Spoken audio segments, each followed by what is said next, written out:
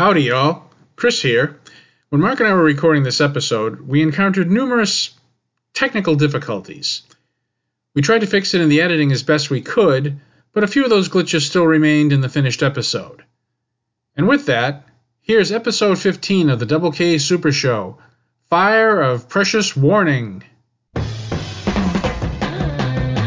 Welcome to the Double K Super Show. I'm Chris Karam, a.k.a. I can't believe it's been 40 years already. This is Mark Fire and Ice Konzarowski.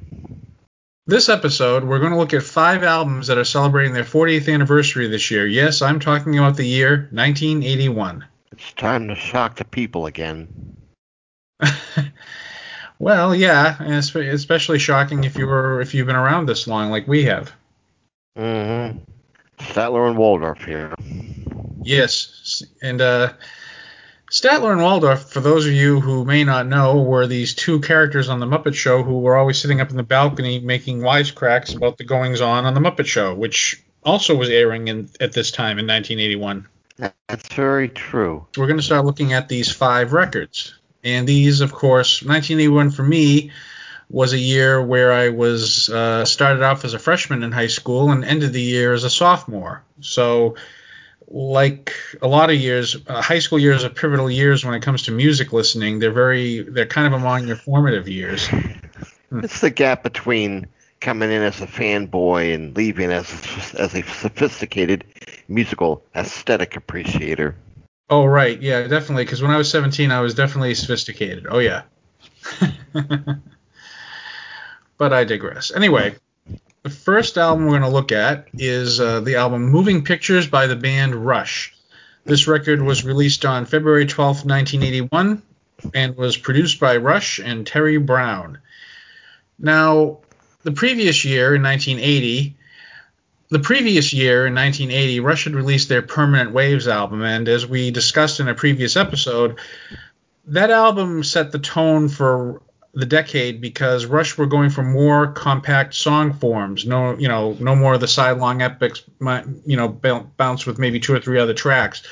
That album had 7 tracks, and as does this one. This album takes, that, I don't want to say formula, but that template, in my estimation, perfects it. This was Rush where they really arrived 7 years into their recording career, and they released the album that most fans know, or the general public knows. I believe it's their biggest selling album in the U.S. It's the album that pretty much defines them as they're going to be in the 80s. It has that very, very slick studio production. It's extremely Canadian. It's very smooth. It's very direct. It's Rush arriving as a mainstream proposition, more or less in their own terms. Right, because Rush was never going to be a band that kowtowed to the top 40 or, if Rush incorporated new musical aspects into their sound, it was because they wanted to and it was something they believed in. Yeah, and there's plenty of it on this album. The keyboards are getting more of a part of the mix. A little bit of that classic 70s jazz fusion. That's what YYZ is all about. There's still a few progressive song structures, particularly on side 2. There's also a lot of what you would call almost classic rock, April Wine type of riffs, Red Barchetta. So it's a mix of things, and there's a little bit of that new wave sort of Police element coming in also, although that would be much stronger in the next album. Very true. And of course, this album, gives them 2 of their classic rock mainstay songs, and of course I'm referring to the songs Limelight and the rather ubiquitous Tom Sawyer. And Tom Sawyer is a song that, remains a classic rock staple, and interestingly enough, Neil Peart, the drummer, had said in an interview years back, probably about 10 years ago, that even up to that point, if he could play Tom Sawyer live and get it right, it was an achievement for him because the drumming on that song is so complex and there's so many shifts in tone and time. And to think about it, this was a song that Rush had to play at every show probably for the next 30 odd years. And for Neil Peart, 30 years in, to still be, not jaded by it and still considering it an accomplishment to play it live, that I think that says something about Neil Peart and his attitude and his musicianship. Yeah, it definitely shows their ability to put together a very catchy, deceptively straightforward song. It's anything but, the rhythm shifts are like every 2 seconds. It's impossible to tell what time the song is in because it's in 20 different times at 20 different places. The lyrics are individual. What is the song actually about? But it has that feeling of like confidence. It's definitely the kind of song that a band writes when they know they're about to arrive. It has that feeling to it. Oh, definitely. And, like I said, there are times, over the years where I've gotten maybe a little tired of it in terms of the classic rock context. But when you sit down and listen to it and go back to where you were, you realize this is a great song and this is a great album. I mean, Red Barchetta. I mean, YYZ, which, by the way, if you don't know what YYZ for, I believe that's the three-letter code for I think, Toronto National Airport, or it's one of the Canadian airports. So, and the beginning of the song when they're going ding ding ding ding, those little codes you hear at the beginning, that's actually like Morse code, if you can believe that. I think it just spells out YYC, doesn't it? Yeah. And of course, live they would use that song to incorporate a drum solo by Neil Peart. And I was reading up on this a little bit. And apparently, YYZ was nominated for a Grammy. Yeah, best instrumental performance. I think it was years later, wasn't it? Or was off one of the live? Was it off one of the live albums? No, as far as I know, it was from that year. It was nominated for a Grammy. I mean, it could have been. I didn't know that. Yeah, it makes sense. It is one of their defining non-single cuts. It's definitely one of the cuts that you remember from this album. The whole of side one, the album is a little bit on the top-heavy side, but the whole of side one has pretty much entered classic rock radio territory.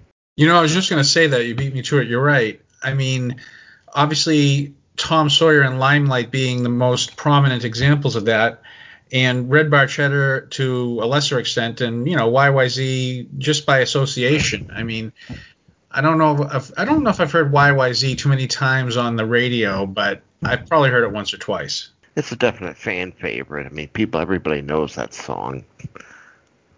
Right, and even though because this album is front loaded, that doesn't mean side two is any lesser. It's just that side two, there's only 3 songs, but they're longer songs and they're a bit more experimental when you compare them to side one. I mean, you've got Camera Eye, Witch Hunt, and of course the final track, Vital Signs, which definitely incorporates some of the reggae that Rush had been bringing into their sound over the last, album or so. Yeah, that's the first song where you definitely hear that Police kind of influence. And it's kind of signposting ahead to the next album in a major way. Because the next song in the next album is New World Man. That continues that kind of like reggae Police, Zenyatta Mandata kind of influence.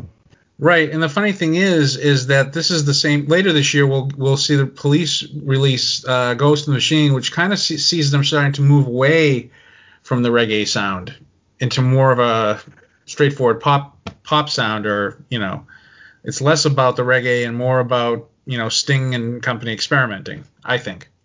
Rush is a serious band that had lightened up a little bit with new wave influences, whereas the Police were a new wave band that kind of went in the opposite direction.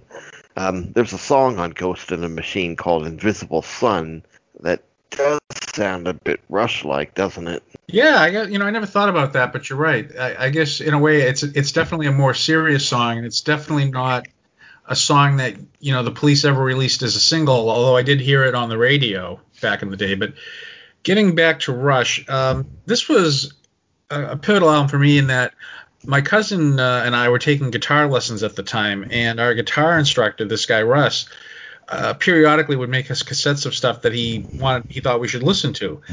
And I'll never forget, he made me a cassette of Moving Pictures, and it turned me on to Rush. I mean, I became a fan, but my cousin, he became an uber Rush fan.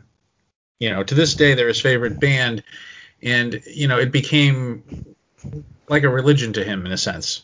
Rush are definitely one of the most accessible bands of the prog era, and they're a great sort of like a gateway band.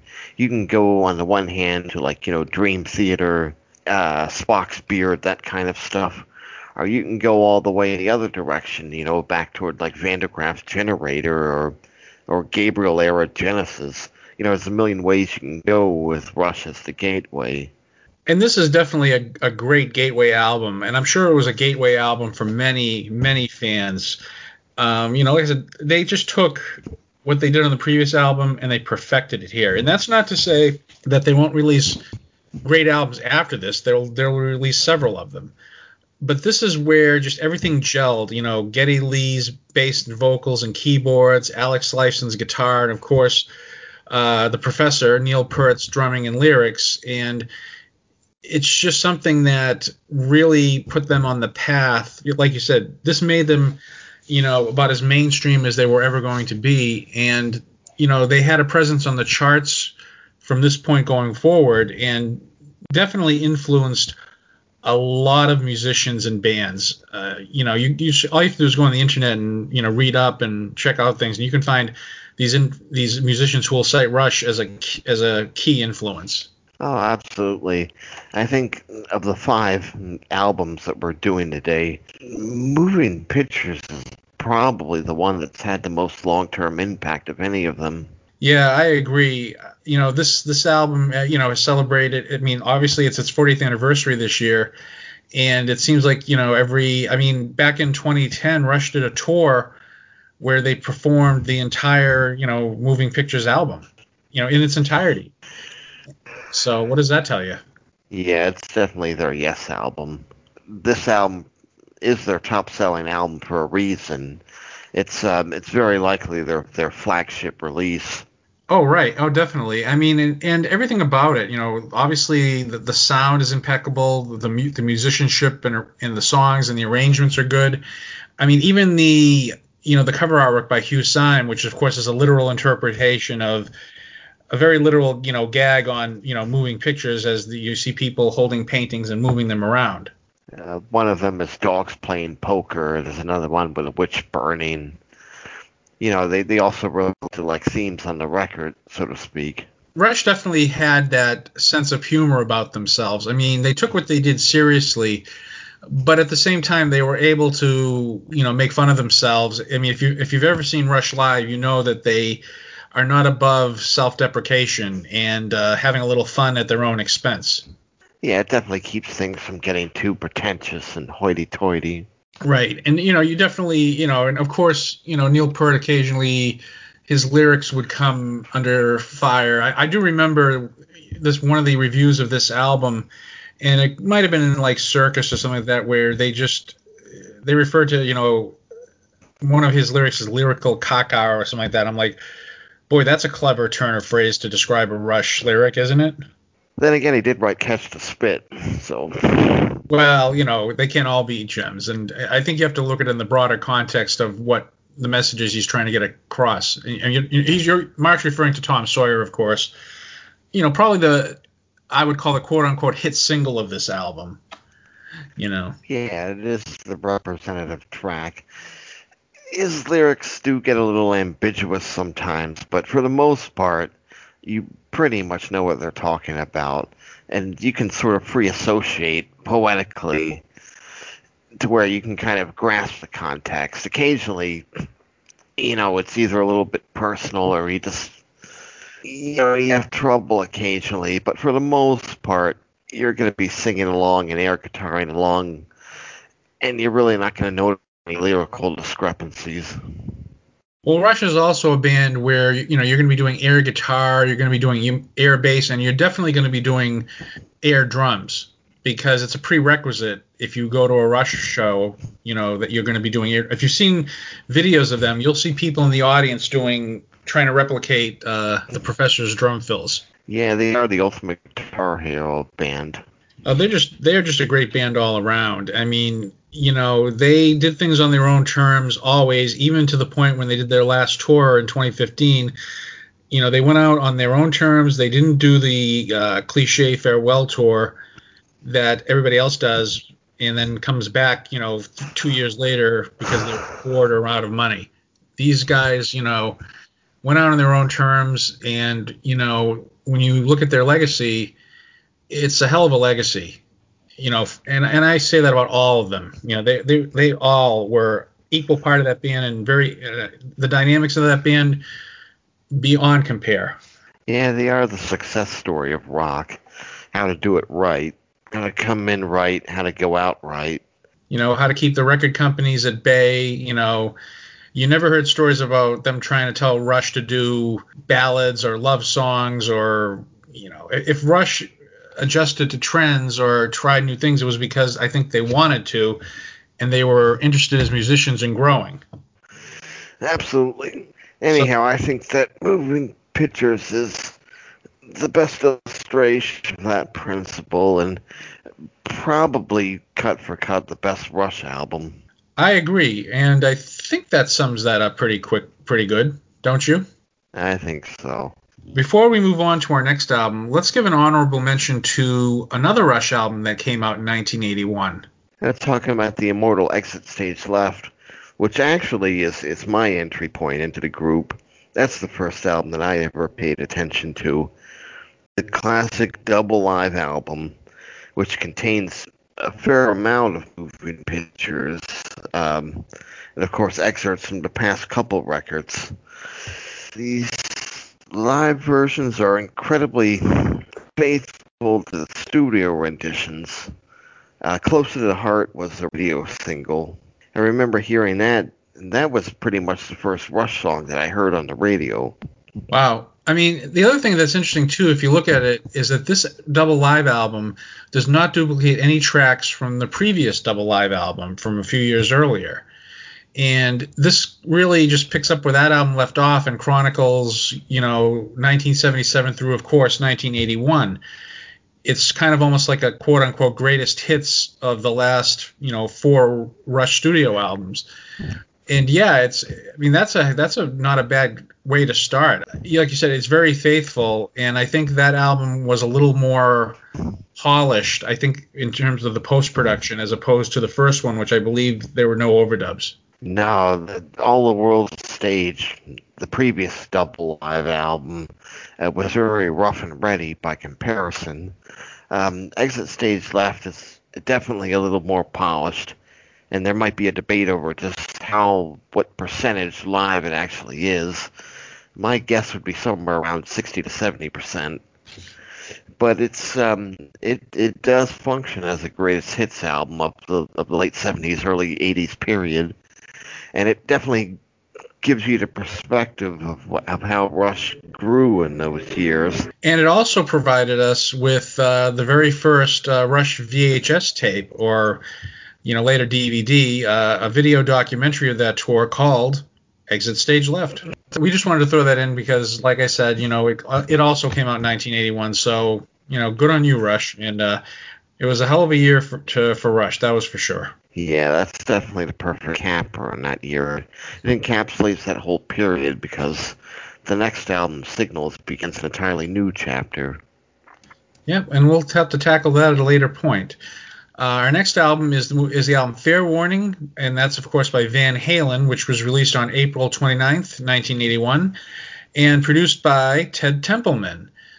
This album found Van Halen going kind of dark in a way, not only in terms of their sound but their lyrical content.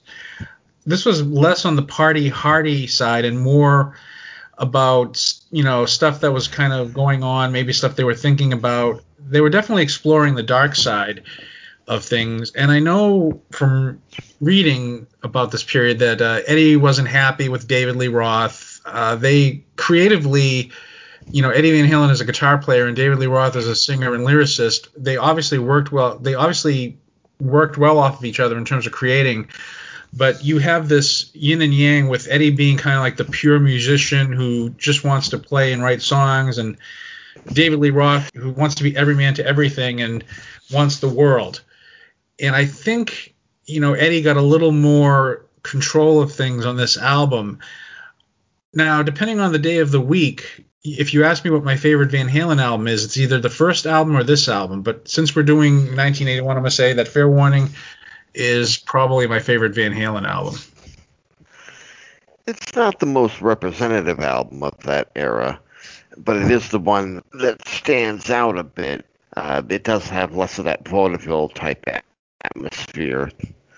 It is more of sort of like, aggressive, songs like So This Is Love, Push Comes to Shove. It does have more of a riff-based, almost kind of like, Sabbathy kind of feel to it. I could see that, and Black Sabbath was a big influence on Eddie. I mean, at one point, I think he wanted to call Van Halen Rat Salad after one of Black Sabbath's instrumentals.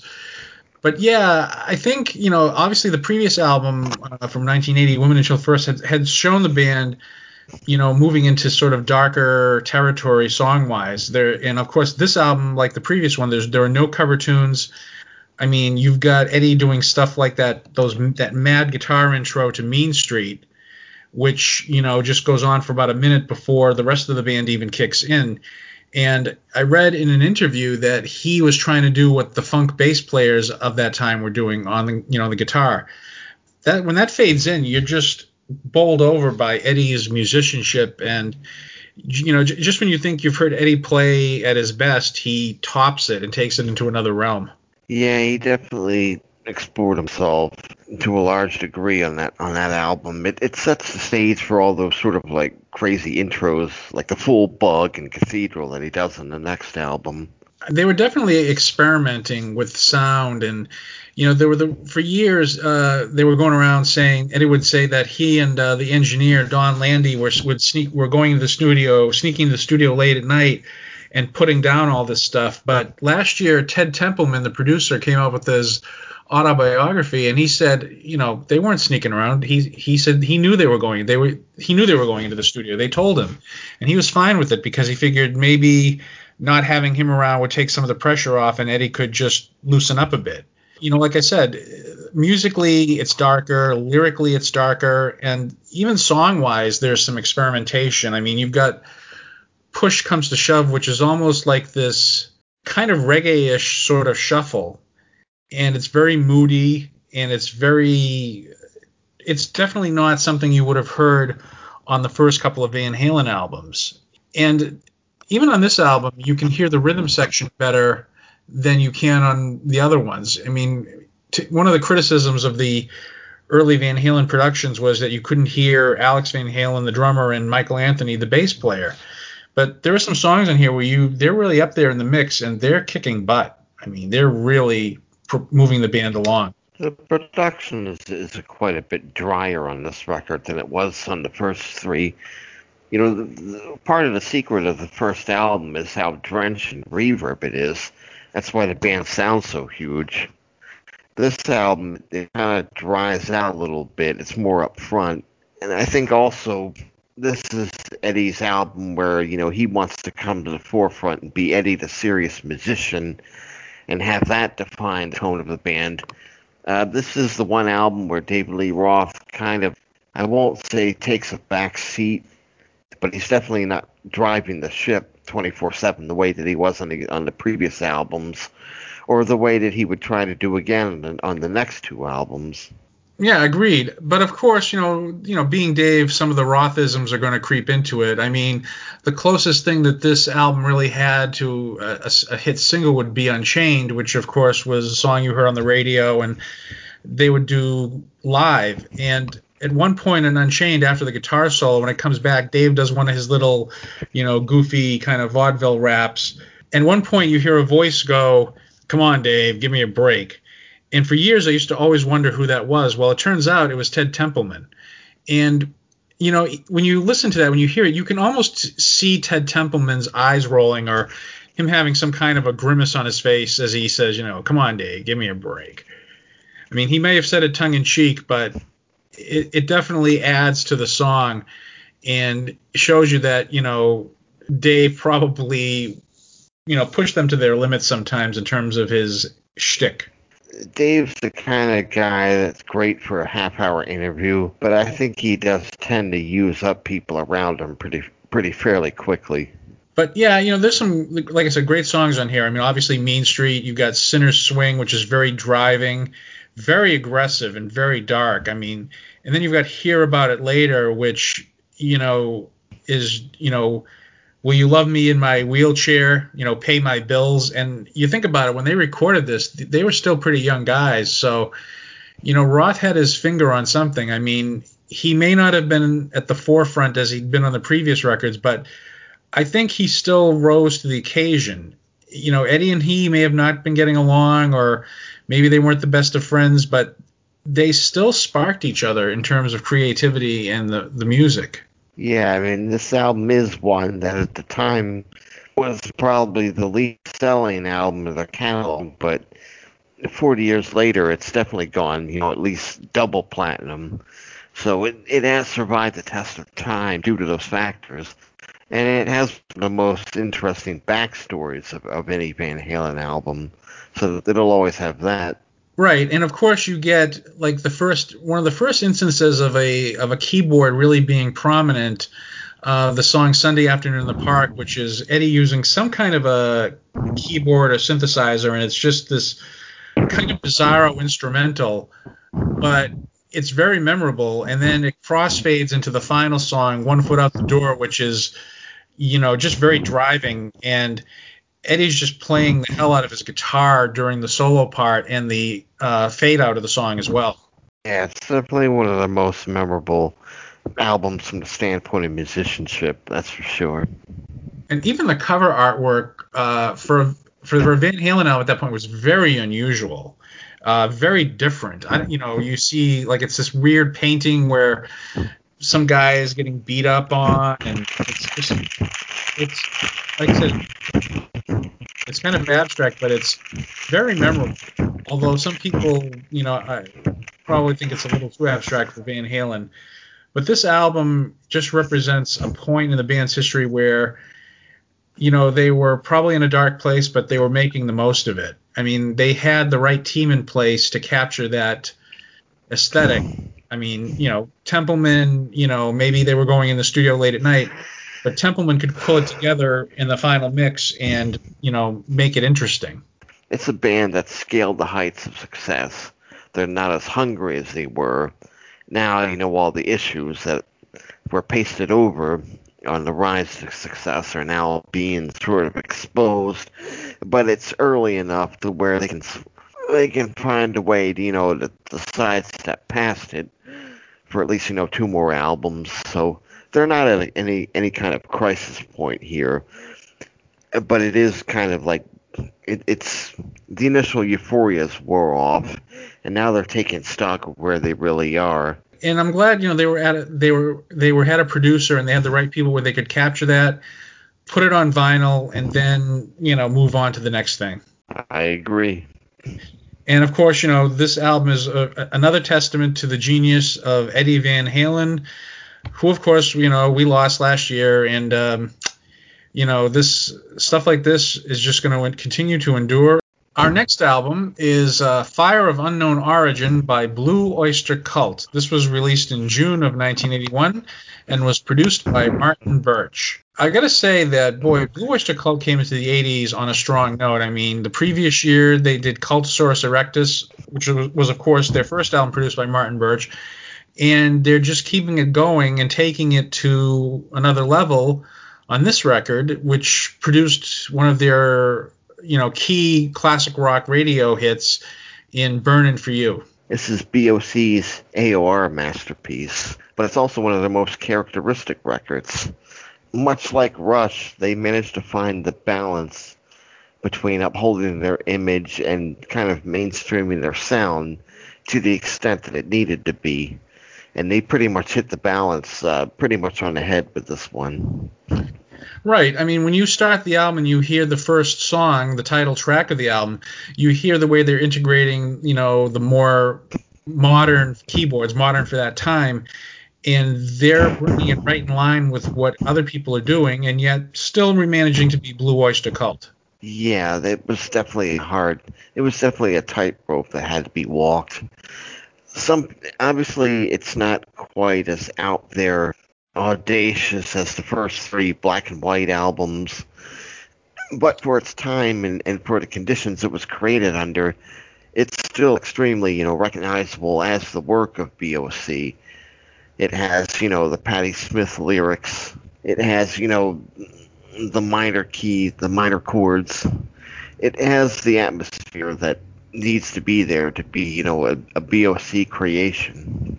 Oh yeah, definitely. And of course, some of these songs were written and were featured in the movie, the animated movie Heavy Metal, which was based on a comic book magazine from the UK. And when I say comic book, this was not a comic book for little kids. Veteran of the Psychic Wars was definitely in that movie. I do remember that. And that's a great song. I mean, just the title alone, Veteran of the Psychic Wars, you see that title and you go, okay, I want to hear this song. I want to know what it's about. Yeah, it's about PTSD from some sort of space conflict, science fiction. I mean, it's packed with metaphors, but the song itself, the atmosphere of it is extremely foreboding and moody. Eric Bloom sings that song to absolute perfection. That's one of his best vocal performances, and the band itself definitely rises to the occasion. Oh yeah, and I'm just looking this up. The song was co-written by Michael Moorcock, who was a fantasy writer, sword sorcery fantasy type writer, and he had co-written Black Blade on the previous album and had co-written The Great Sun Jester on the Mirrors album. So these guys were obviously tuned into geek stuff and weren't embarrassed by it. I mean, they were getting authors to noted authors to write with them. Everything about it, even the album cover, you look at it and this like, oh, this is very intriguing. Because I didn't buy the album back in 1981, but I believe I had the single for Burnin' For You. And like I said, that's a song that's become a classic rock staple. I mean, that Don't Fear the Reaper and Godzilla are like the three key go-to tracks that you're going to hear over and over again. But it's a great song, and of course, it's like Don't Fear the Reaper. It's also sung by the guitar player Buck Dharma, aka Donald Roser. They were also capitalizing on the fact that the whole Joan Crawford thing had become in vogue again because of the book Mommy Dearest, which had been written by Joan Crawford's daughter. So, we have Joan Crawford has risen from the grave, and how many bands would write a song about an actress whose time had long since passed?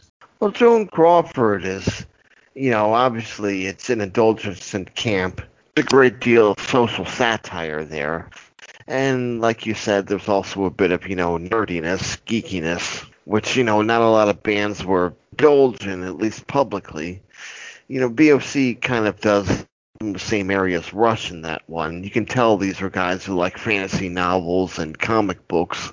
Oh, definitely. And I mean, when I saw them in 2018, the opening music was from Game of Thrones. Eric Bloom, he's into online gaming, he's into fantasy, he's into all this stuff, and he hasn't lost that. Even at this stage of the game, 40 years later. Yeah, I think that's definitely a side of them that they draw, endless inspiration from. It's an album that shows, great musicianship. They have a definite command of what it takes to make AOR music in that era. But they're like Rush, they're going to do it using the BOC formula first and foremost. Right, and this album was also very significant in that this is the final album by the original lineup. After this, Albert Bouchard, the drummer, would leave, and then eventually in years, the other Bouchard, the bass player, would leave, and they would become more susceptible to record company, interference in years to come. And it's kind of, sort of, I don't know if it's ironic, but it's definitely like, you are reaching this sort of plateau, and then everything just kind of falls apart after that. Yeah, it is the end of the classic BOC era. The albums that follow, they have their moments, but it's not exactly their best album. It's definitely them going out at a commercial peak, and in a lot of ways an artistic peak as well. And if you want to know more about Blue Oyster Cult, I suggest you listen to our episode 5, I think it was, where we did an entire episode about the band with our friend Gary Schaller from Podcast. We had a lot of fun doing that, and we do talk about this album, but we talk about some of the other albums as well and the band, and check it out. You won't regret it. Yeah, it's definitely worth a listen. All right, with that, we will move on to our next album. It's the 4th album we're going to be looking at, and appropriately enough, it's Foreigner 4, which was released on July 2nd, 1981, produced by Robert John Mutt Lange and Mick Jones. Boy, this album, Foreigner had pretty, solid success before this, but this just propelled them to another level. Interestingly enough, the band was pared down to a 4-piece by this time. Technically, there wasn't a keyboard player in the band, although Mick Jones played some keyboards, and they had other keyboard players guesting, among which one of them was a guy named Tom Dolby, who would later go on to greater success by his full name, Thomas Dolby, and he would blind us with science. That's true. This album, Foreigner 4, is the pinnacle of Foreigner's career, and in many ways, the absolute definition of AOR. This pretty much is everything that rock radio was climaxing toward in the period just before MTV. This and Escape by Journey are pretty much the crown jewels of AOR. Maybe the 4th album by Toto could be put in there. But when I think AOR, I definitely think this album. I think Escape by Journey. These are the ones that define that form that I can still listen to. Yeah, this was definitely an instance where hearing these songs on the radio made me want to go out and buy this album. You're right. This album was tailor-made for, AOR. And AOR, by the way, for those of you who, may be under the age of 40 or 30, stands for album-oriented rock, which was a format that it played singles, but they also played album cuts as well. This was back when radio formats were a little looser. But yeah, I mean, Robert John Mutt Lange was really starting to hone in on his sound. And obviously, Mick Jones was no slouch in the production department either. I mean, Mick Jones had a, vested interest in Foreigner being a band that had a accessible sound and that could, achieve massive chart success. I mean, you had Nightlife, you had Jukebox Hero, which had that kind of moody bass synth intro. Waiting for a Girl Like You, which of course was the power ballad extraordinaire, which would pave the way for an even bigger power ballad a few years down the road. Yeah, this record, I mean, the band was firing on all cylinders. They just had hit after hit after hit. And like I said, it wasn't like the previous albums were any slouch. Foreigner was a very hot commercial band, but they took it to the stratosphere on this one. I think artistically this represents a peak for them as well. This is one of the most characteristic Mutt Lange productions. This and Back in Black are probably two of his most famous productions. Mutt Lange, of course, goes on to create what you can almost call country AOR with Shania Twain some years later.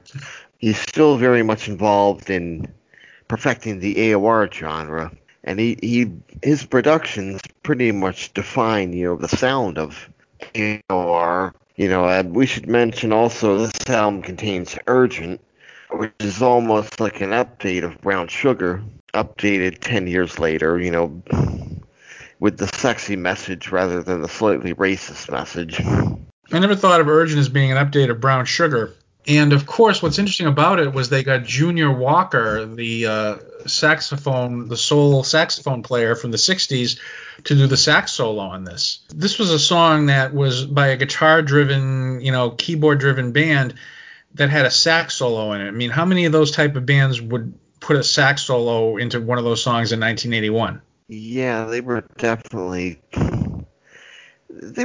taking the last little bits of disco dance music, formatted back into commercial rock and roll and creating sort of the perfect radio formula. They were kind of like the hard rock Hall & Oates. They had something for everybody, and that's pretty much the source of their appeal. And to top it all off with one of the most uncharacteristic Hypnosis covers ever. Yeah, but I mean, if you grew up, watching movies or TV, you recognize that. It's very identifiable, and it kind of jumps out at you in a record rack. Yeah, it's definitely one of the perfect formulas. It was the classic case of mustering all of your artistic forces in the service of commercialism, but having just enough genuine inspiration, to make it palatable even to people whose main interest was not commercial rock. Oh, definitely. And like I said before, for a band that didn't technically have a keyboard player, there's certainly a lot of keyboards on this album, a lot of synthesizers. It really achieved a balance between guitars and synthesizers. This was definitely an album of the 1980s, but yet, it's still very much driven by Mick Jones's guitar. And of course, we haven't even mentioned Lou Gramm at this point, the great Lou Gramm, who, was definitely one of the great hard rock vocalists of all time. And, he just sings his ass off on this album. I mean, he's really, he's singing about the nightlife, the Jukebox Heroes, and he's just taking it, like everything else in this album, he's just taking it to another level. Yeah, this is definitely Lou Gramm's classic moment as well. Yeah, this is definitely Lou Gramm's defining moment as a vocalist. They would get a lot of mileage out of this album. I mean, they would, obviously they were touring and probably making a lot of money. So much so that the following year, they didn't even put out a record. In fact, they wouldn't put out a record for another 3 years, which, back in the early 80s, if you were a hot band on a commercial hot streak, you did not take 3 years between albums. But, Foreigner did. One of the things I've always felt, though, I feel that Mick Jones is kind of underrated as a guitar player. He's a very good, rhythm and lead player, but I think he's more known as being kind of like a producer songwriter type. And, he's still with the band to this day, but you don't, when you hear about great guitar players, you never hear people say Mick Jones, and of course he also shared a name with Mick Jones, another guitar player named Mick Jones at the same time, who was in the Clash. So, maybe that contributed to it. But yeah, Foreigner they were on fire at this point. And like you said, this was an album that was really made for AOR, exploited it, and took full advantage of the format. Yeah, absolutely. And like I said, this is one of the albums that definitely defines the entire AOR genre as a whole. Yep, and it was another feather in Mutt Lange's cap because, he just kept building on that. I have to imagine that, working with Mick Jones and, who had very definite ideas about what Foreigner should sound like, probably helped propel his career as well. And it is also interesting that, when Van Halen finally did let go of David Lee Roth, they also, of course, had to let go of Ted Templeman. And it's interesting that maybe not the first person, but the person that they eventually chose to produce their first album, that David Lee Roth, was Mick Jones.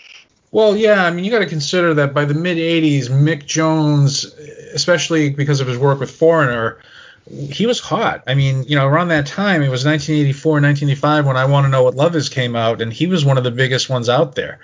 So I imagine that a lot of people, I mean, he also produced Billy Joel's album Stormfront a few years after that even. When you're the writer, guitarist, producer in a major band and you're on fire, everybody, like Billy Squier said, everybody wants you.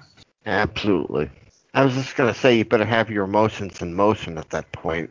And the interesting thing too is, although we're not going to talk about it in this episode, Billy Squier also had an album out in 1981 that put him on the map. Very interesting.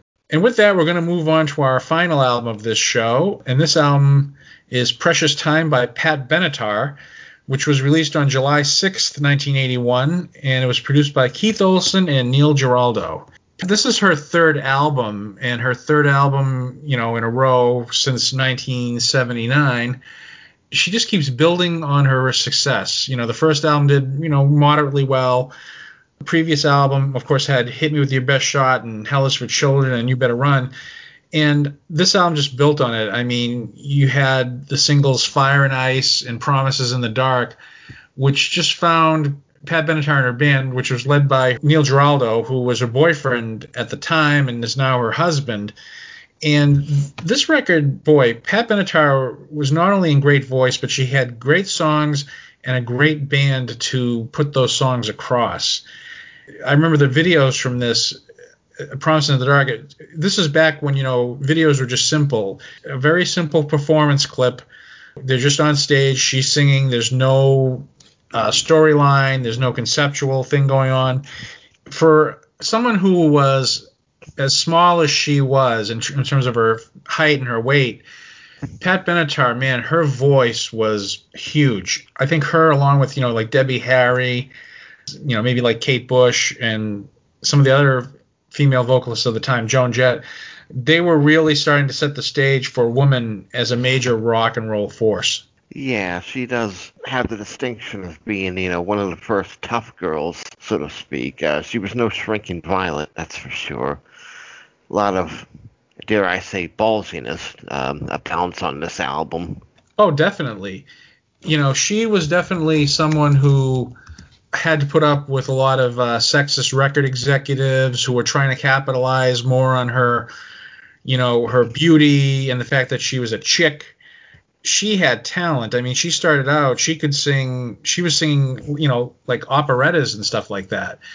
She was a force to be reckoned with, and she still is. I mean, she's still out there and she's still doing it. But these albums that she did, especially in the early to mid 80s, really helped define her sound. There's nothing better when you see an artist who's coming into her own. The thing about Pat Benatar, on the album covers, you just see her because, obviously the record company wanted to use that as a selling point. But if you look at the back cover on most of them, it's her in the band. She considered what they had to be a band. She didn't consider herself to be a quote-unquote solo artist.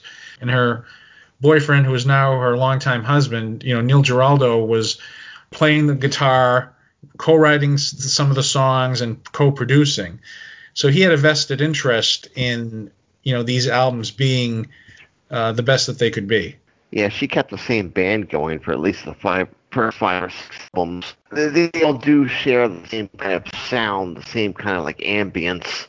She was not hard rock, but she was not soft rock. She was not overtly commercial, but she wasn't uncommercial. She was pretty much right down the line of what rock and roll radio needed in 1981. So she definitely fit a niche, and she fit it well. And I mean, this album, the title track is a great song. It's actually very long, and I do think they made a video for it that may have been a little conceptual, Precious Time, but it's a great song, and it's very much, probably as close to an epic as Pat Benatar would get. Like I said, this album starts off with Promises in the Dark, which starts off with this sort of stark piano beginning, and then it just kicks in and it's a full-out rocker. You've got Fire and Ice, which was the first single, which is it's kind of slinky at first, and you're hearing the bass, the guitar's kind of in the background, and then of course the guitar kicks in and she's really belting it out on the choruses. You've even got some reggae on here with the song "It's a Tough Life." That's solely credit to Neil Giraldo. And, there's a cover tune also called Just Like Me. I didn't realize it was a cover tune when I first heard it, but apparently it's a Paul Revere and the Raiders song from 1960s. So, Pat definitely was not above doing cover tunes, whether that was at her own volition or it was a record company thing. And, of course, the album ends with a version of Helter Skelter, which, I think she does a pretty good job of it. Well, the early 80s was a time when the 70s were very quickly receding into the background, and a lot of that 60s revivalism was coming in. Linda Ronstadt at the same time had a bunch of 60s covers in her 80s albums. I think they were wanting to get back to that more straightforward kind of 60s pop style and leave a lot of like the heavy metal and progressive rock stuff behind. It was definitely, again, creating a formula for radio that could be sustainable throughout the decade. Their careers are running in parallel, so to speak. You've got them running parallel, but Linda's more of a pop singer. I mean, not that she didn't do some rock and roll, but Pat Benatar was more harder edged and more, maybe a bit more feminist in her outlook and her delivery. Her and Neil Giraldo weren't above experimenting musically. I mean, you've got songs like Evil Genius where they've got a horn section, and then they just effortlessly kind of glide between them and rockers like Take It Any Way You Want It, which it's a nice song that kind of flows along. Not a great song, but a very listenable song. I mean, this is not my favorite Pat Benatar album. I think for some people, I know a friend of mine, this is definitely his favorite, but I think my favorite one will be the next one that comes out the following year. But she definitely was building her career, and she was, like I said, she was a force to be reckoned with in terms of her singing, which is, of course, the most important thing. She really did have a great voice.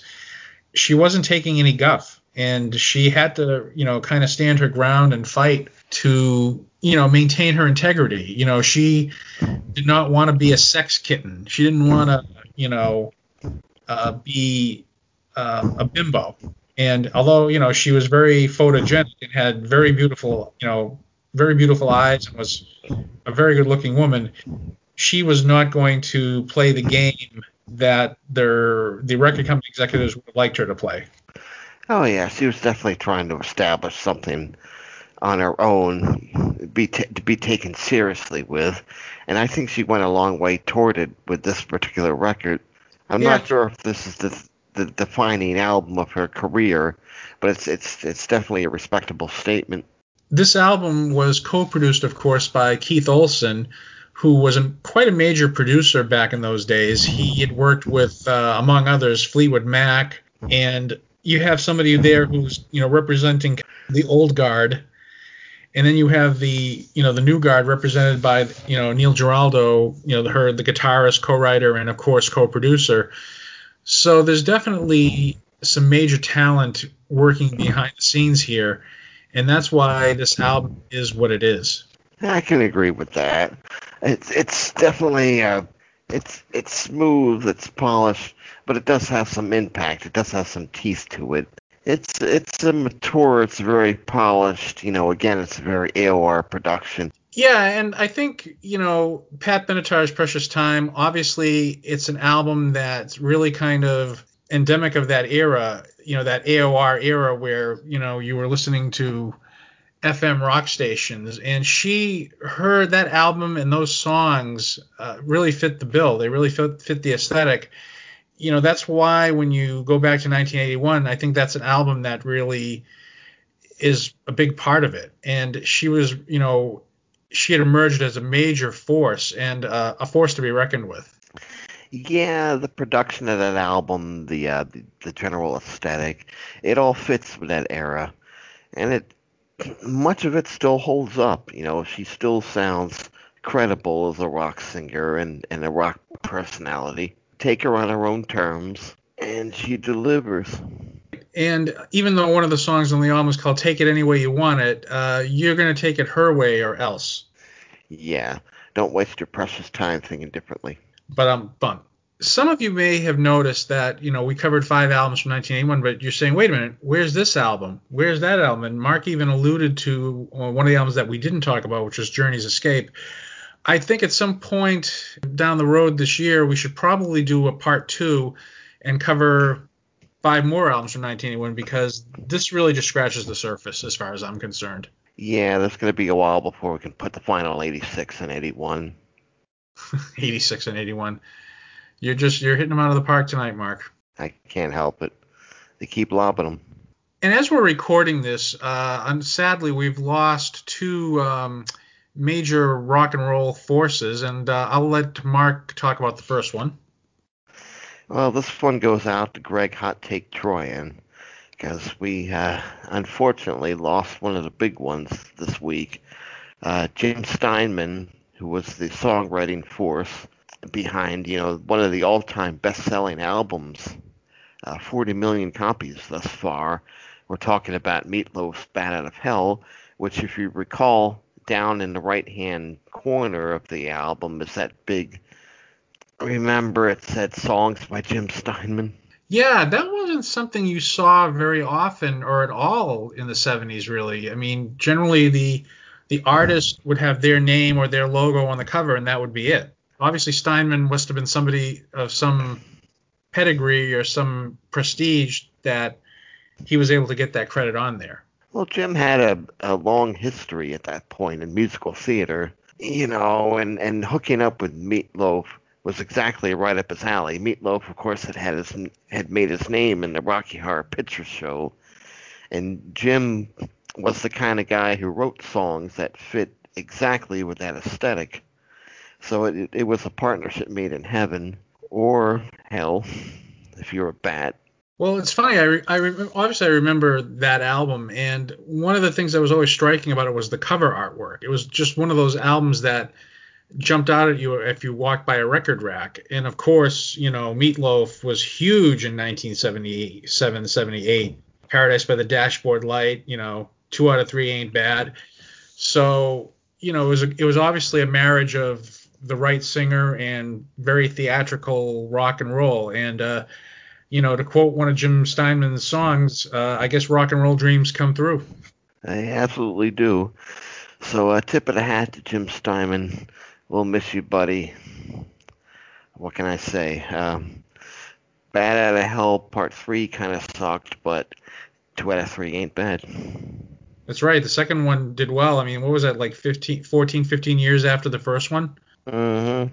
You do anything for love, I won't do that. We should also mention that Jim wrote Holding Out for a Hero and Total Eclipse of the Heart for Bonnie Tyler. He wrote a ton of songs for other people as well. And I was also reminded before Jim Steinman's passing that he had also been the first producer hired to produce Def Leppard's Hysteria album. That's right. They apparently gave him something like $100,000 to sit there for 2 weeks, and then another $100,000 to go away. We're not exactly sure what transpired there, but apparently it wasn't the magic that they had with Mutt Lange. But nice try. Yeah, and considering what happened, it's they probably made the right move, and that's not meant as disrespectful to Jim Steinman. Sometimes people just don't work out. Some people just don't creatively click. Well, you can picture Jim Steinman working with a singer with a theatrical background and a big booming voice like Meatloaf, or someone, with a musical theater background, someone like Bonnie Tyler. Joe Elliott, on the other hand, whatever his strengths in life may be, big booming tenor is probably not among them. No, I like Def Leppard, but Joe Elliott, he's a kid from an industrial town, and is probably self-taught as far as singing goes. We'll have to say that for our Def Leppard episode. Anyhow, so long to Jim Steinman. We love you, buddy, and good luck. I guess heaven couldn't wait. And also this week, we lost another rock and roll titan, Les McEwen, the lead singer for the Bay City Rollers. It was announced on Thursday that he died Tuesday, and this is, Tuesday, April the 20th, in his home. The cause of death is not known at this time, but it was shocking. And of course, I've been a Bay City Rollers fan since 1977, almost as long as I've been a Kiss fan. And this was indeed a shock. Obviously a few months ago we did our Bay City Rollers episode, and Les was the consummate frontman. He had that energy and that aura about him, and he was had that little bit of cockiness, and that translated into record sales and concert tickets. A lot of girls back in the 70s just went completely nuts when Les McEwen would take the stage with the Bay City Rollers. It was kind of a shocking loss because he appeared to be, if not in the peak of health, at least nowhere near in danger. And you have to wonder if this was maybe like the tail end of COVID. Yeah, I don't know. I mean, I know in the past he'd battled, drug addiction and alcoholism, but by all accounts he seemed to have, gotten it under control. And in fact, I believe up till the time he passed away, he was planning to do some shows with his own Bay City Rollers group. And in fact, I've often said that if Les McEwen ever comes to the States and he comes anywhere near here with his group, I'll go see him because that's probably the closest thing I'll get to seeing the real thing. But that's not going to happen now. And it's sad because like I said in our episode, the Bay City Roller episode we did back in January, I enjoy the Rollers music. I still do to this day. And, we've already lost Alan Longmuir and Ian Mitchell. So I don't know what to say, but, Les, you were great. We love you. It's Saturday night when we're recording this. How appropriate. And, one of the Rollers songs was called Remember. And we certainly will remember you, Les. Hats off to you, buddy. And I guess that pretty much brings this particular episode of the Double K Super Show to an exciting and scintillating finish. As always. And with that, I'm Chris Karam. I'm Mark Konzarowski. And we will see you next time on the Double K Super Show. Thank you for listening to the Double K Super Show. If you like what you heard, please rate a review on Apple Podcasts, iTunes, and Podomatic, and share us on social media. Copyright 2021, the Double K Super Show.